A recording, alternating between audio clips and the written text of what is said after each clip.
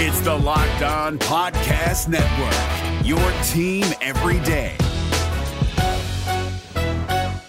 Jackson Gatlin here, host of the Monday edition Locked On NBA podcast. Every Monday, I cover the three biggest stories in the NBA with the local experts from Locked On. It's an awesome recap of the weekend of the NBA and a look at what's ahead. Mark your calendars on Monday to join me for Locked On NBA podcast, available on YouTube and wherever you get your podcasts. On today's episode of Locked On Raptors, we continue our look back at some of the worst heartbreaks in Toronto Raptors history, with maybe the first heartbreak in Toronto Raptors history, the Game 7 loss to the Philadelphia 76ers back in 2001 that wouldn't be avenged until 18 years later when Kawhi Leonard hit the shot. We'll dig into the Vince Carter miss. We'll dig into everyone being mad at Vince Carter for graduating school on the same day of Game 7. And what would have happened had the Raptors actually won that series and gone on to the conference finals against the Bucks? We'll dig into all that on today's show with Joseph Casciaro from The Score and Pound the Rock coming up in just a couple seconds. Let's go. Oh, because when I shot, I expected to make it. So I don't shoot trying to miss. You are Locked On Raptors, part of the Locked On Podcast Network, your team every day. Canada, the NBA title is yours. We're going to the overtime of the Hail Mary 3 by Mo Pete. Get that garbage out of here.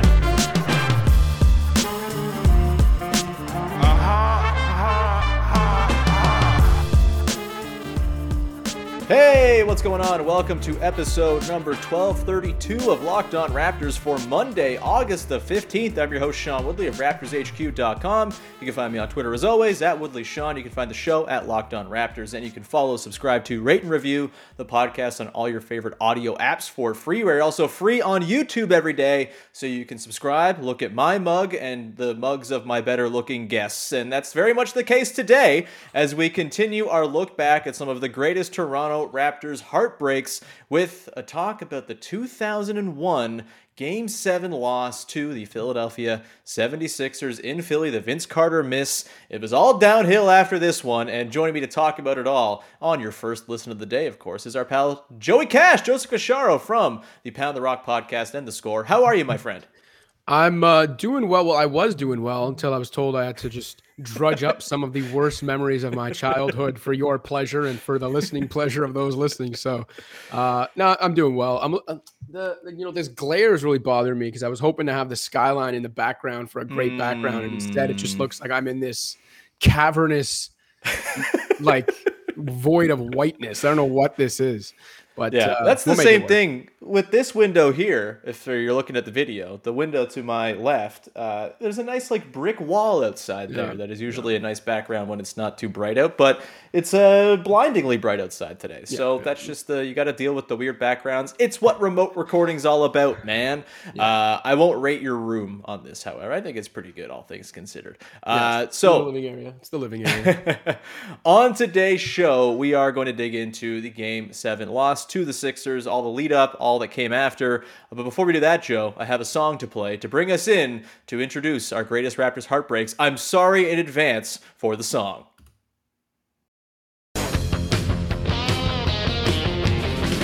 LeBron is like a tidal wave spinning over my head. A dozen put back misses and a brick by Fred. In order to become winners, had to trade beloved Double D. First round sweep by the Wizards after Paul Pierce blocked Kyle Lowry. You're a heartbreaker, dream shaker. Dwayne Casey, don't you mess around with me. You're a heartbreaker, Vince Trader. Boggs taker, don't you mess around. Colangelo. All right, Joe. I'm sorry.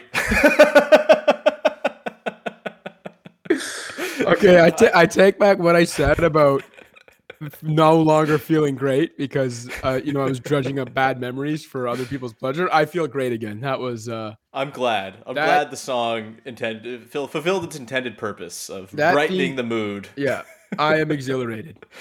Fantastic. Let's dive in then to some bad, sad feelings from our childhoods then. I think you're around the same age as me, Joe, maybe a little older. And so we're, I think, kind of in the same sweet spot where sports heartbreaks really, really hurt around this time. I was 8 years old when this series was going down and when this loss took place.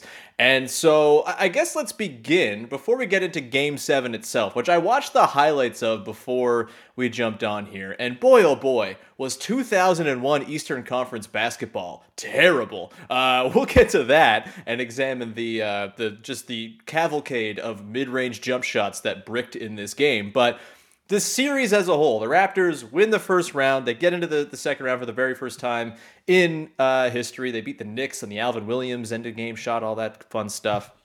One day we'll do looking back at like the opposite of heartbreaks, good moments in Raptors history, but this is way more fun, way more feelings involved. So they go on, they play the Sixers. Allen Iverson's the MVP that season, and it's basically Allen Iverson and then four dudes playing defense around him. Strange team construction, but it worked, I guess.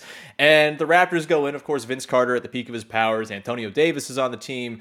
Chris Childs hanging around, hitting shots, doing the thing, not messing up shot clock and game situations in this specific series, which is nice.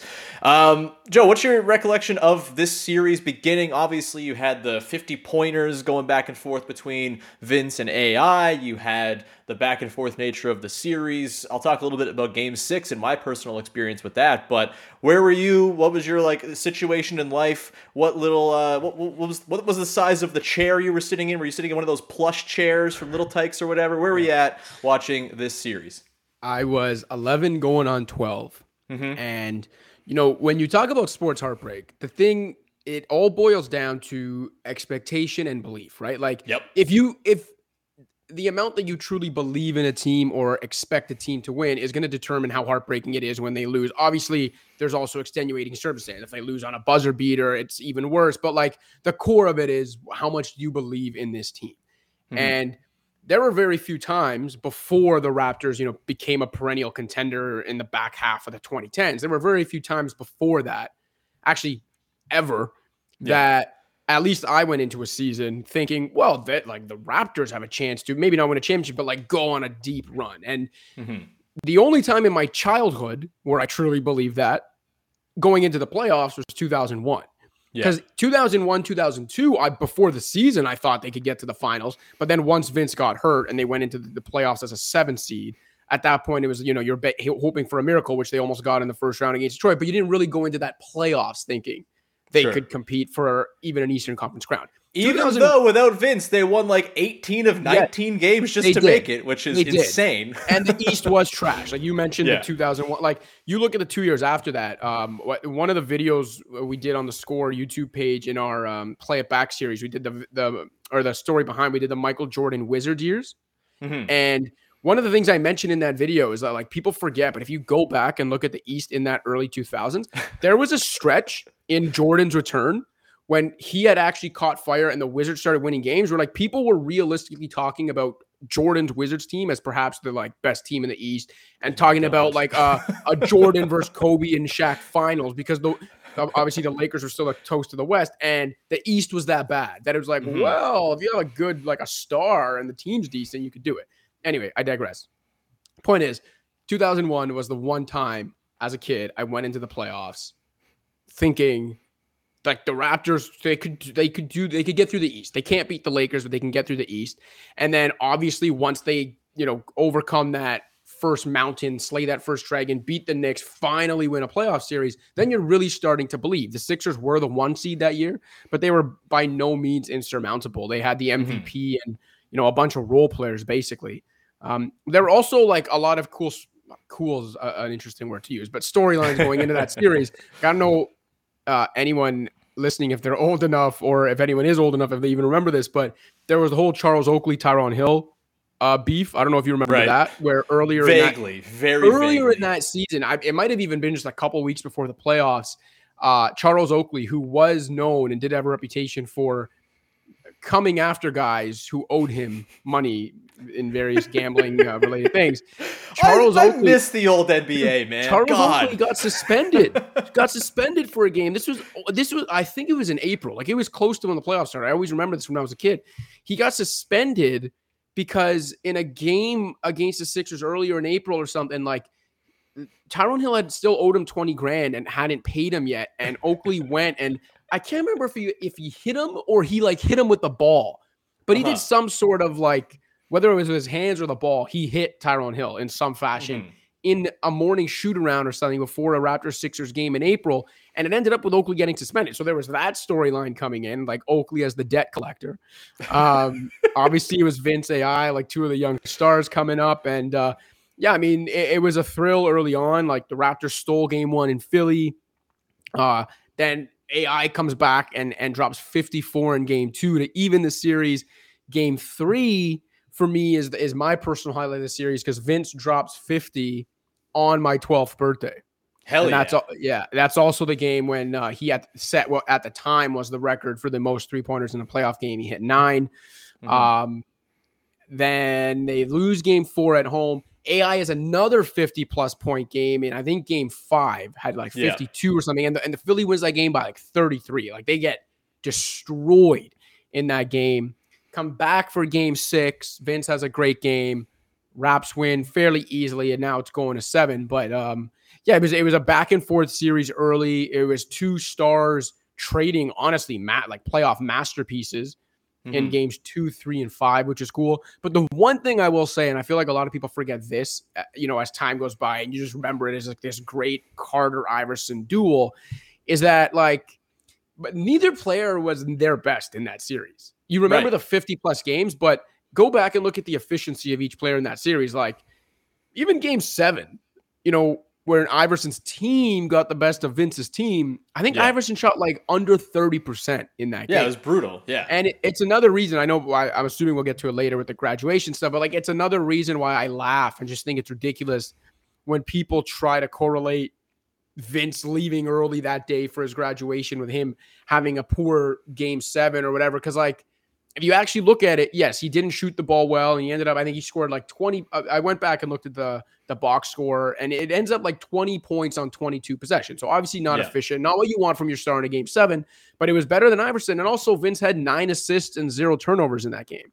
And like, if you look at I think it was game 4 of the series or game 2, Vince shot like 8 of 27, and he didn't have a graduation that day. So.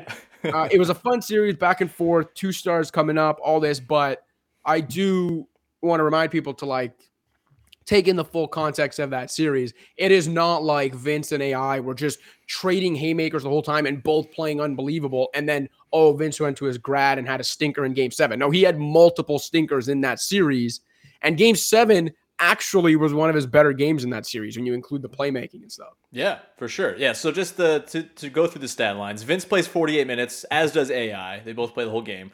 20 points for Vince, 7 boards, 9 assists, 3 steals, 2 blocks, 6 of 18, but he goes to the line 8 of 9. So, like, actually not a terrible overall game for a game 7 where things are notoriously ugly. People forget Kawhi Leonard shot like 1,000 times in game 7 against the Sixers. Didn't have his most efficient game, but, like, you just do what you got to do to get it done. AI goes 8 of 27, only gets to the line, goes 4 of 4. 16 assists for him in that one, and he scores 21. Trivia for you. Vince and AI are actually the 3rd and 4th highest scoring players in this game. Can you name the leading scorers on the other? There's 2 guys, one on each team, who finished with more points in that game than Vince and AI. Can you name those players? Del Curry? No. Del Curry only 7 points. Oh. I do remember the Del Curry. I don't know if anyone remembers Del Curry hit a pull-up 3. One of the first Mike Breen bang moments in Raptors history. Hell yeah. Was Del Curry. I think Vince got the steal. Raps were down 4 with like a minute left. Vince gets the steal, tosses ahead to Del Curry. He's going on like a 1-on-2, 1-on-3 break. And this is 2001. This is pre his son, Steph. Like no one's expecting him to pull up. And Del Curry stops on a dime, pops a 3, hits it, and all that. So it's a 1-point game anyway. And Mike Breen gave us the bang, which was great. But the leading score, Antonio Davis? Correct. He led all scorers in this game, 23 points on 11 of 15. Watching back the highlights, he's like draining 18-footers off the like pulling up. Like he was awesome. Antonio Davis averaged like 17 and 10 in this series with a block and a steal per game. Antonio Davis was great in this series. And man, was it Eric Snow? It was not Eric Snow. Eric Snow did play 34 minutes off the bench. It was Aaron McKee, 22 points, 5 boards, 7 assists. 7 assists, 7 boards, 0 assists, 5 defensive boards. I'm reading the stat line wrong here. Either way, he played 45 minutes of Aaron McKee in a game you win. Wild stuff. I think Vince and AI both played 48. Did they not? They did, yeah. They both played the whole game. And so for me, like my personal experience with the lead up to Game 7, I was actually at Game 6 with my grandpa watching that game. It was nuts. It was like the coolest sporting event I've ever been to. I think they went 102-87 if I'm not mistaken. And like huge Vince game, just really thrilling. One of those playoff games where it's nice to not feel like there's stakes. Like obviously there were stakes. It was an elimination game, but they were in control of it basically throughout. And so it was kind of just like a celebration of the team in a lot of ways going into the Game 7. So I fondly recall that. We're going to take a look at Game 7 and all that went wrong in just 1 second here, Joe. But first, I want to tell people about our friends over at betonline.net, the fastest and easiest way to bet on all your favorite sports. And you have all of the wonderful things to make yourself an informed wager. You got odds, lines, everything that you might need. You go and check it out. They have it you covered for all the major sports leagues, esports, combat sports, golf. It's all there for you. It's the top of the game when it comes to giving you all the information you need. You get injury reports, podcasts breaking things down. You can be the informed wagerer. Unlike me, whenever I go and put money down on sports, I fail miserably at it. So don't be like me. Go to BetOnline. Get the information you need to make the right bets and win some money. Head to BetOnline today or use your mobile device to learn more about the trends and the action happening today. BetOnline is where the game starts. The NBA playoffs are right around the corner, and Locked On NBA is here daily to keep you caught up with all the late season drama. Every Monday, Jackson Gatlin rounds up the 3 biggest stories around the league, helping to break down the NBA playoffs. Mark your calendars to listen to Locked On NBA every Monday to be up to date. Locked On NBA, available on YouTube and wherever you get podcasts. Part of the Locked On Podcast Network, your team every day. And we continue on here with your first listen. Can you give me like 10 seconds, Willie? Because while you were reading that ad, I got a knock at the door. This is live podcasting, baby. This is what it's about. I'm gonna mute. Yes, I'm gonna mute my mic. I will vamp. Just let whoever's at my door know that I'm talking about Game 7 in 2001. Hoping everything's fine with Joe. I'll probably edit this part out of the podcast if I'm being totally honest. But Game 7, Raptors-Sixers. Let's pull up the box score once again. The Raptors lose 88-87 to Philadelphia. Again, Allen Iverson goes for 21. Vince goes for 20. You've got Charles Oakley with 11 points. Alvin Williams with 8 points on 4 of 11. Mo Pete starts this game, only plays 19 minutes. Chris Childs, JYD, Del Curry off the bench for the Raptors. For the Sixers, it's Tyrone Hill starting. You get, Jermaine Jones is the Jones in the team here. Dikembe Mutombo, Allen Iverson, Aaron McKee. You get Rodney Buford coming off the bench. You got Todd McCullough, shout out to Canada, Kevin Ollie, Eric Snow, and Joe's back. Cool. I was just reading some guys. How about that? Remembering some guys while you answer the door. Just adding to the heartbreak because you lost the Game 7. You lost the most heartbreaking series in franchise history to that team. It's just Rodney Buford coming in and just ruining you with just 3 minutes of action. Really, they play a 6-man rotation, does Philly in this game. It's just Hill, Jones, Mutombo, Iverson, McKee, and then Eric Snow 34. Ollie, McCullough, and Buford combined for 8 total minutes. So really tight rotation. The Raptors go with an 8-man deep. Anyway, Game 7. Joey Cash, I guess we should just start at like the most important part of Game 7, which is the end of Game 7. It's a nasty game, like mid-range jumpers for days. Both teams shoot pretty horribly. Although I guess Antonio Davis kind of helped boost up the shooting percentages for the Raptors in this one. They go 4 of 14 from 3-point range. The Sixers go 2 of 8, in case you were curious of what the era is that this game took place in. What are your recollections of Game 7? And I guess we can just sort of talk about where it all went wrong on that final play with Vince. So I remember they went down early. They were down double digits like quickly within a few minutes of the first quarter. And 31-21 after the first for Philly. I remember very early, like, again, I'm 12. I'm sitting there, early on, starting to get really nervous. Like, oh my God, they're going to get blown out. They were already down double digits a few minutes in. And then they just kind of slowly clawed back. And at like one point late in the third quarter, they took the lead on a pretty awesome Vince Carter and one. And I was going nuts. Also, the day of Game 7, my aunt gave birth. So my little cousin, also named Joseph Casciaro, was born that day. So my family was going to go to the hospital to like visit my aunt and like meet my cousin and everything. And we were like basically waiting for that Game 7 to end. We ended up leaving to go to the hospital, and I watched the fourth quarter of Game 7 on a on a TV in a hospital like family room. So yeah, my cousin's birthday unfortunately brings back some bad, happy but bad memories too, because that's what I remember from Game 7. And we all have that one cousin. It's fine. Yeah, it's not a problem. But yeah, then, like I said, it's kind of like it feels like it's out of reach. They claw back. They take the lead in the third quarter for a few seconds, but they're in it. It's a one-possession game a lot of the fourth quarter. Then it seems like, okay, maybe they're done again. Del Curry brings them back with that pull-up three I was talking about. And again, it was about the belief. Like as that fourth quarter wore on, I still believed. I thought they could do it. And that is truly what makes heartbreak, right? Like, yep. I'm trying to think about in my life, as a Toronto sports fan, a sports fan in general, when I think about it, like if we're talking Toronto only, if I think about moments where it like really hurt for me, it's like, people will talk about the 93 Leafs. I was 4 years old. I knew it was sad and I liked sport, but like I wasn't invested enough to know how devastating it was. So as I started getting older, I'd say the 2004 Leafs losing to Philly in the second round. Oh my Jeremy God. Roenick I dancing. cried. Yeah, full on weeped. Jeremy Roenick dancing after the OT goal, because I truly believe. Remember, they got like Leach at the deadline. Like I truly believe that Leafs team could win the cup, and they lost. 2015 Blue Jays losing in KC, because again, that team just felt like such a team of destiny that like. And again, the 2001 Raptors, I don't put on the same level of those teams like where I thought they could win the championship.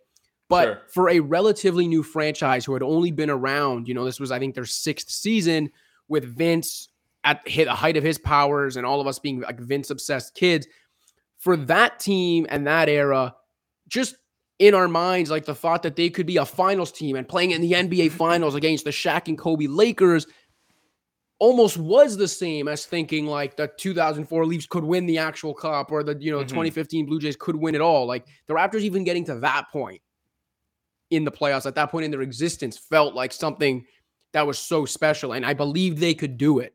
So not getting that, and being robbed of it in such a cruel way on a potential buzzer beater that rims out, the heartbreak is just it's on another level, man. And really, like I know, and I'm sure you're going to talk about all of them in various episodes. I know there are other moments in Raptors history. Game 6 in New Jersey, Game 6. Game 6 in New Jersey in 2007. The Game 7 loss to the Nets when Pierce blocked Lowry. Obviously, Game 1 against the Cavs in 2018. The Celtics lost Game 7 2020. I think you can put that up there in terms of belief. But, like how many of those did you truly believe the Raptors could get to the finals if they got through that? Maybe 2 of those that I mentioned, maybe. Yeah. 2001, like that's where it was. Like we thought that's what could happen if they could get by Philly. We're pretty confident that's what happened if they could get by Philly. And again, it's just having that belief robbed from you. It's one thing when your team loses. It's another thing when there's like a little part of you that's almost telling you no, like they won't lose. Like something like this is the team, And when you truly buy into that and they still lose, that's tough. Yeah, for sure, man. It was, I don't think I maybe had the same attachment to this team. I was like 8, right? So I'm still not quite at like peak 11, 12, 13-year-old maniac fandom. But I do think, that this certainly stands out as one of the bigger disappointments, just because, it did feel like the team is here. The team has arrived. The team is not a joke anymore. The team is like a real functioning part of the NBA ecosystem for the very first time. And to have that sort of very short fervor cut short, and then to have it never really get back to that spot. I think that's the thing that kind of like breaks my heart the most, is that they never really did it again, right? Like this was the apex of this era of the team. And when you had a player as good as Vince Carter, like that's a massive disappointment. Like I think you could look back at those teams and say, they underperformed what they should have done, the length of their window. And yeah, injuries played a big part. The mismanagement of Vince and the roster and all that played a huge part as well. But I think that is sort of the biggest heartbreak of it all, is like, that series offered plenty of great moments. You know, I'll remember Game 6 for the rest of my life. You know, you had the Vince 50 burger, all that stuff. But for that to be the height of that whole era is where I kind of get the most depressed. And then, you know, the final play, we should probably just dig into that. Vince misses the jumper. I don't know. I feel like, what else are you supposed to ask for? You get an open Vince Carter jumper in 2001? Like, that's as close to money as you're going to get. Do you have any misgivings about the way the play all unfolded? Do you have, like, a preferred alternate reality? Use Vince as a decoy, get it to Antonio Davis, who was red hot that night? Like, where are you at with, like, how that play went down? Is there any retconning of it that you would do to sort of give the Raptors a better shot at winning the game?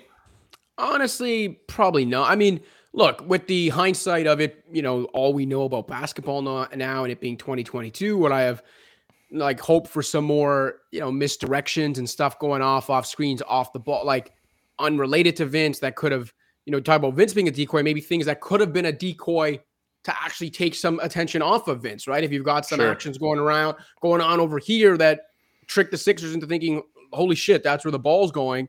And then maybe you get Vince in a better spot. Like, I don't know. Of course, we can figure out ways to get a cleaner look, but at the end of the day, he caught it on the move. The pump fake got him pretty free. He got a pretty good look at the bucket. Yeah, Tyrone Hill is like 5 postal codes in the corner after this pump fake. Like, it's a very good pump fake. Tyrone Hill got lost as if Charles Oakley was coming to collect again. That's how far Tyrone Hill ran away after that pump fake. And so I don't know, man. It was a pretty open shot. And it was strong and too strong on a night when Vince's jumper wasn't good. And I don't know, like maybe like to your point, AD was hot that night. I mentioned his numbers. He had a great series.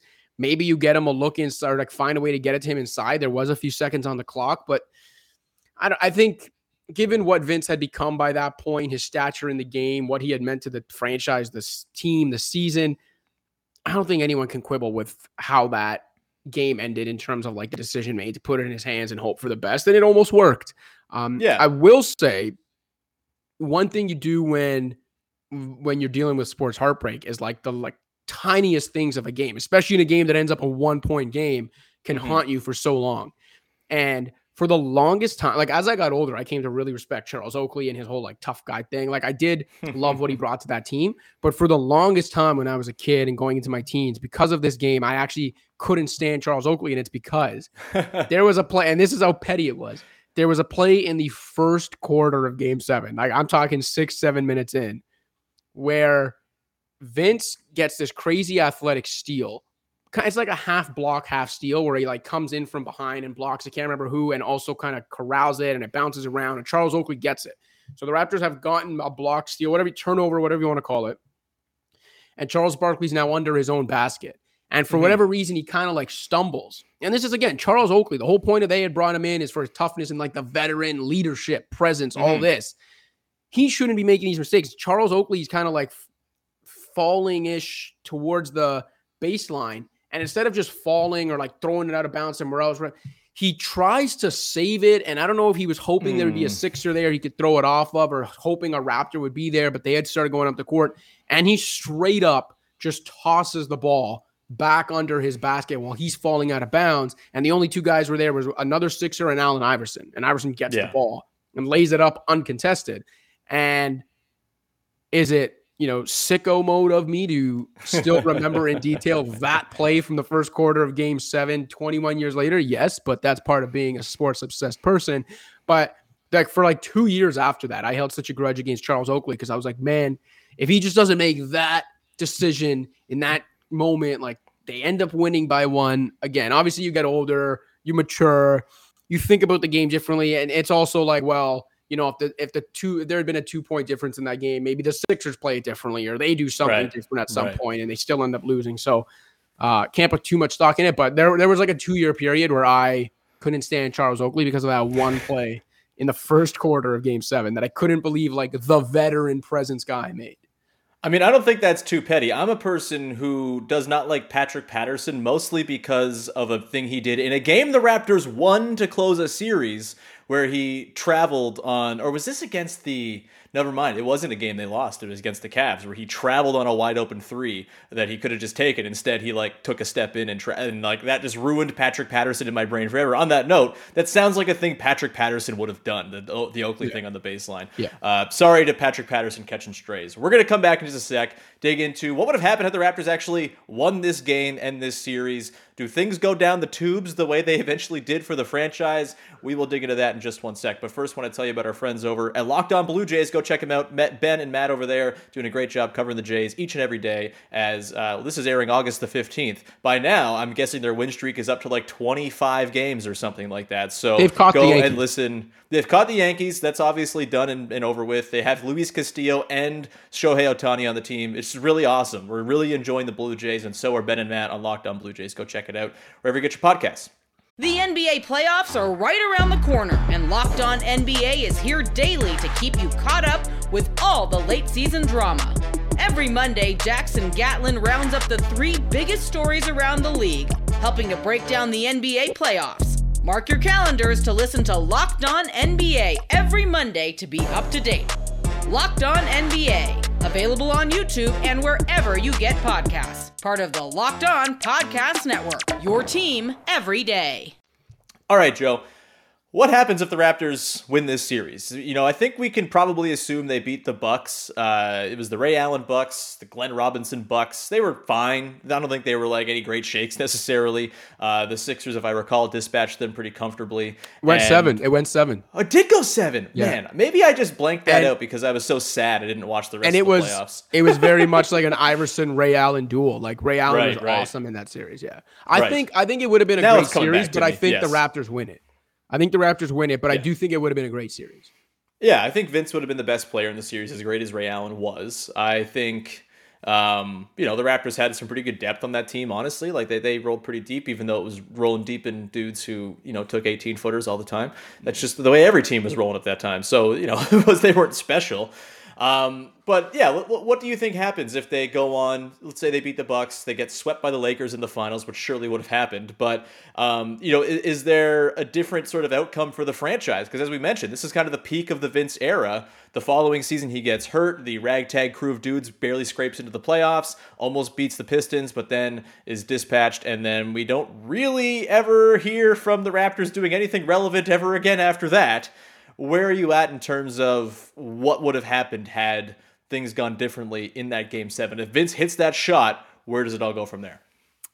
I don't think much would have changed in the course of history in terms of what came after that. Like, Vince's knee probably still bothers him the following year and leads to a bunch of issues, and management is still the same. Like, I think everything still goes the way it goes. Vince ends up leaving in a few years. They end up, down in the dumps for a few years. Like, I don't think the course of Raptors history changes that much, but I do think obviously the way we think about it and the way people in general and the league thought about the Raptors for a long time would have been different, right? If Vince would have been thought about different, if Vince had a series winning buzzer beater on his resume in a Game 7, something that when Kawhi did it later was the first time in NBA history it had happened, right? Vince would have been the first to hit a Game 7 buzzer beater.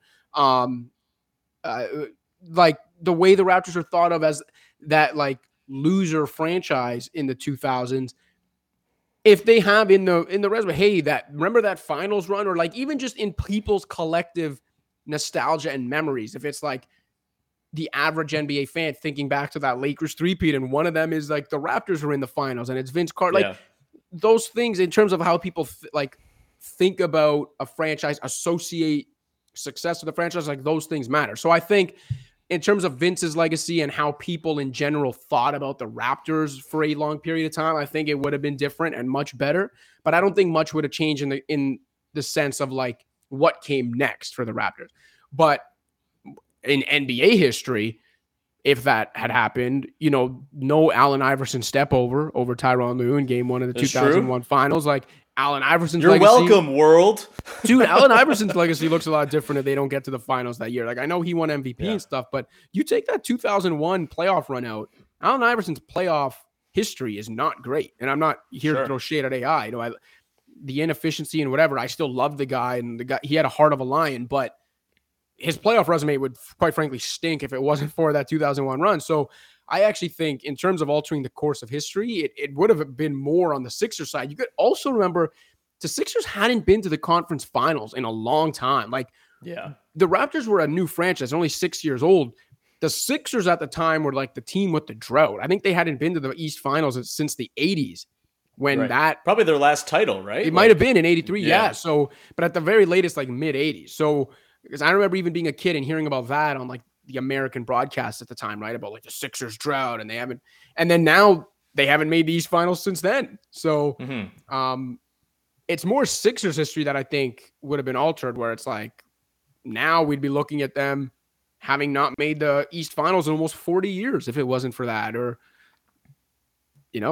AI's playoff legacy doesn't look as good. Like, there are a lot of things that would have been altered, more so I think on Philly's side than the Raptors' future.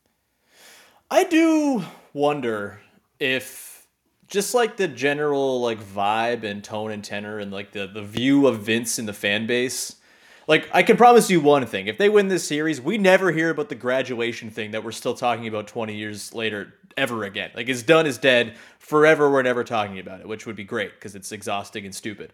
But I do wonder, like, if... Because we're at that time, right? It's that time of, like, it's still a new basketball market. You got like moron hockey columnists covering the team in a lot of cases. Like, I feel like the just general treatment of Vince within the market would have been much different had the graduation thing not happened, had they not lost this game. And I do wonder if that like would have played into him, like maybe not quitting on the team. Like, yeah, he got hurt. Sure, you can't avoid injuries, but like, he very obviously quit on the team, said he wasn't going to dunk anymore, all this stuff, found his way to get a trade out of town, lowered his value as low as it could be, and then just became incredible, which, by the way, we're going to talk about his villain return with Vivek later this week. That'll be fun. But yeah, just I do wonder if there's like a course of history where, even if the next year plays out the way it did, where Vince gets hurt, but maybe instead of it being like a sour feeling about Vince being hurt, it's more of a, wow, look how inspiring this was that this team without their best player who just led them to the finals the year prior goes and makes this run, almost beats the Pistons in the playoffs. And then, you kind of go into the next season with a bit of a clean slate. Instead, it just kind of hangs over the team, the injury stuff. And, within a couple of years, it's all kind of over and done with. I do think there's probably... Maybe not 100%, like it doesn't happen 100% of the time if this happens, but like I do think there is an avenue where this sort of feeling and the vitriol towards Vince is just like non-existent if they go on and make the finals this season or even win this Sixers series. And maybe that does change how the exit goes. Maybe it just means that they get more for him in a trade than Aaron and Eric Williams and Alonzo Mourning and whatever. So I do think about that one quite a bit. The nice thing is that it made the Kawhi Leonard shot all the more satisfying when it happened 18 years later and all that, and that was pretty fun. I know when I wrote my book breaking down the finals, like there was a whole piece of there before Game 7 kind of bringing it back to 2001. It made some very easy poetry and symmetry for me as I was doing that on a time crunch. And yeah, it just... Tough stuff to see them lose that one and all that could have happened afterwards. Again, had there been another playoff run afterwards, I bet we don't look at it as such a heartbreak. It's more of a sort of building block to more things. But now that it's sort of the first and only high point of the first, 20 years of the franchise's history, it is a bit of a sad moment to look back on because they really could have gone further than that.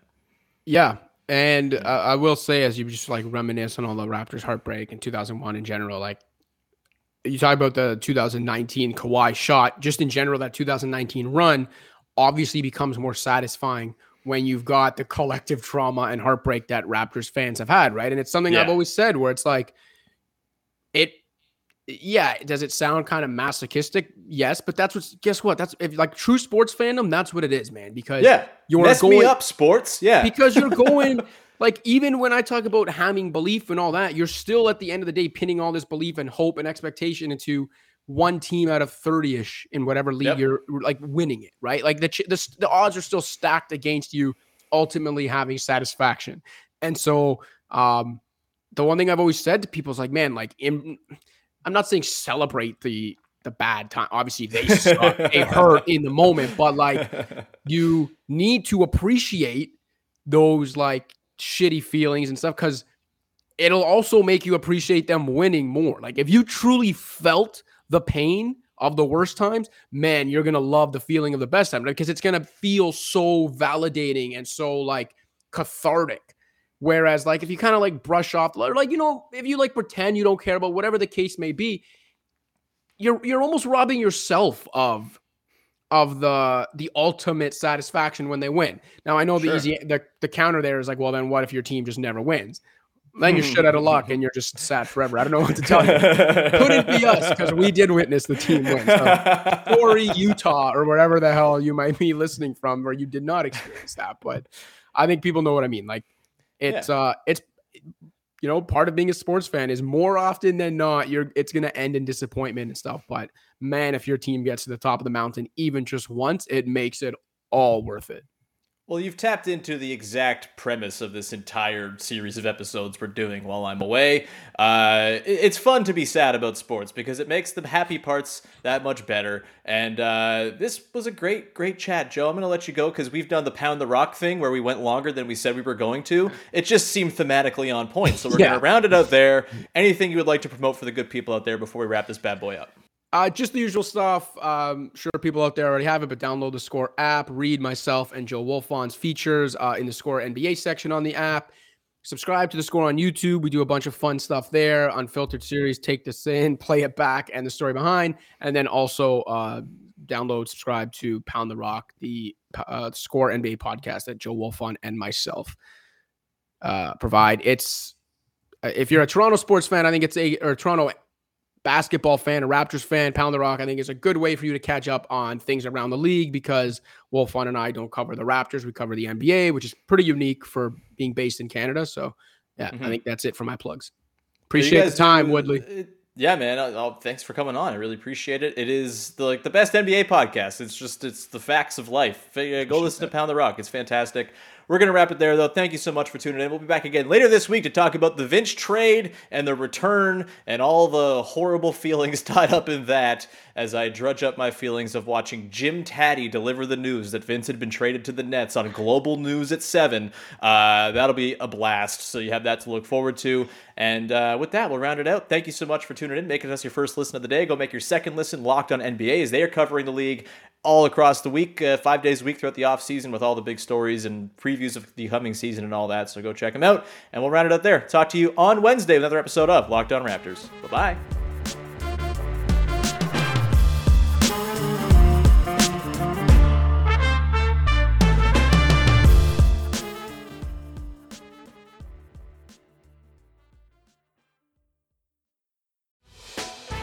Hey, Prime members, you can listen to this Locked On podcast ad-free on Amazon Music. Download the Amazon Music app today.